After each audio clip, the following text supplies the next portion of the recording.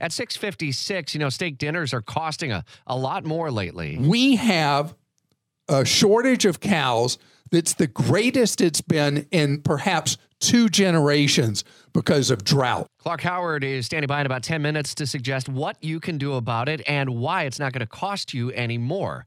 As things are costing more, consumer confidence numbers are due out all ahead of the President's State of the Union address to unpack the expectations and how Americans are feeling about the state of the economy. WOKV's Nicole D'Antonio in our Washington newsroom. Obviously, these kinds of figures can be consequential, especially, Nicole, in an election year. Hey, Rich, good morning to you. And that's exactly why we are keeping such a close eye on this. That report's going to come out in just a couple hours. And one topic that will likely be at the very top of that list, the price of groceries. So polls show that despite a decline in inflation, many people are unhappy with the cost of our food. You go into the grocery aisle, while the cost of eggs and milk are below that peak price, many shoppers still report switching either to store brand items or even visiting discount stores to try and lower that price.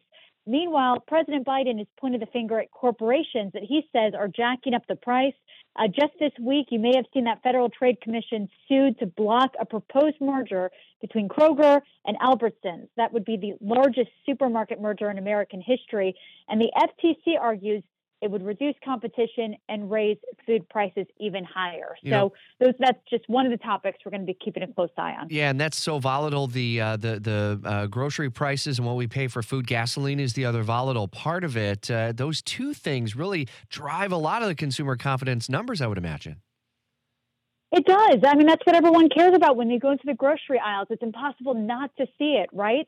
And I also want to mention, so you brought up the State of the Union address. This will likely be a big talking point. In fact, just today, the Biden administration announced $1.7 billion going towards their big initiative to end hunger. So some of the commitments include working with nonprofits to either reuse some of the fresh fruits and veggies that would otherwise go to waste, or also teaching families and children about nutrition.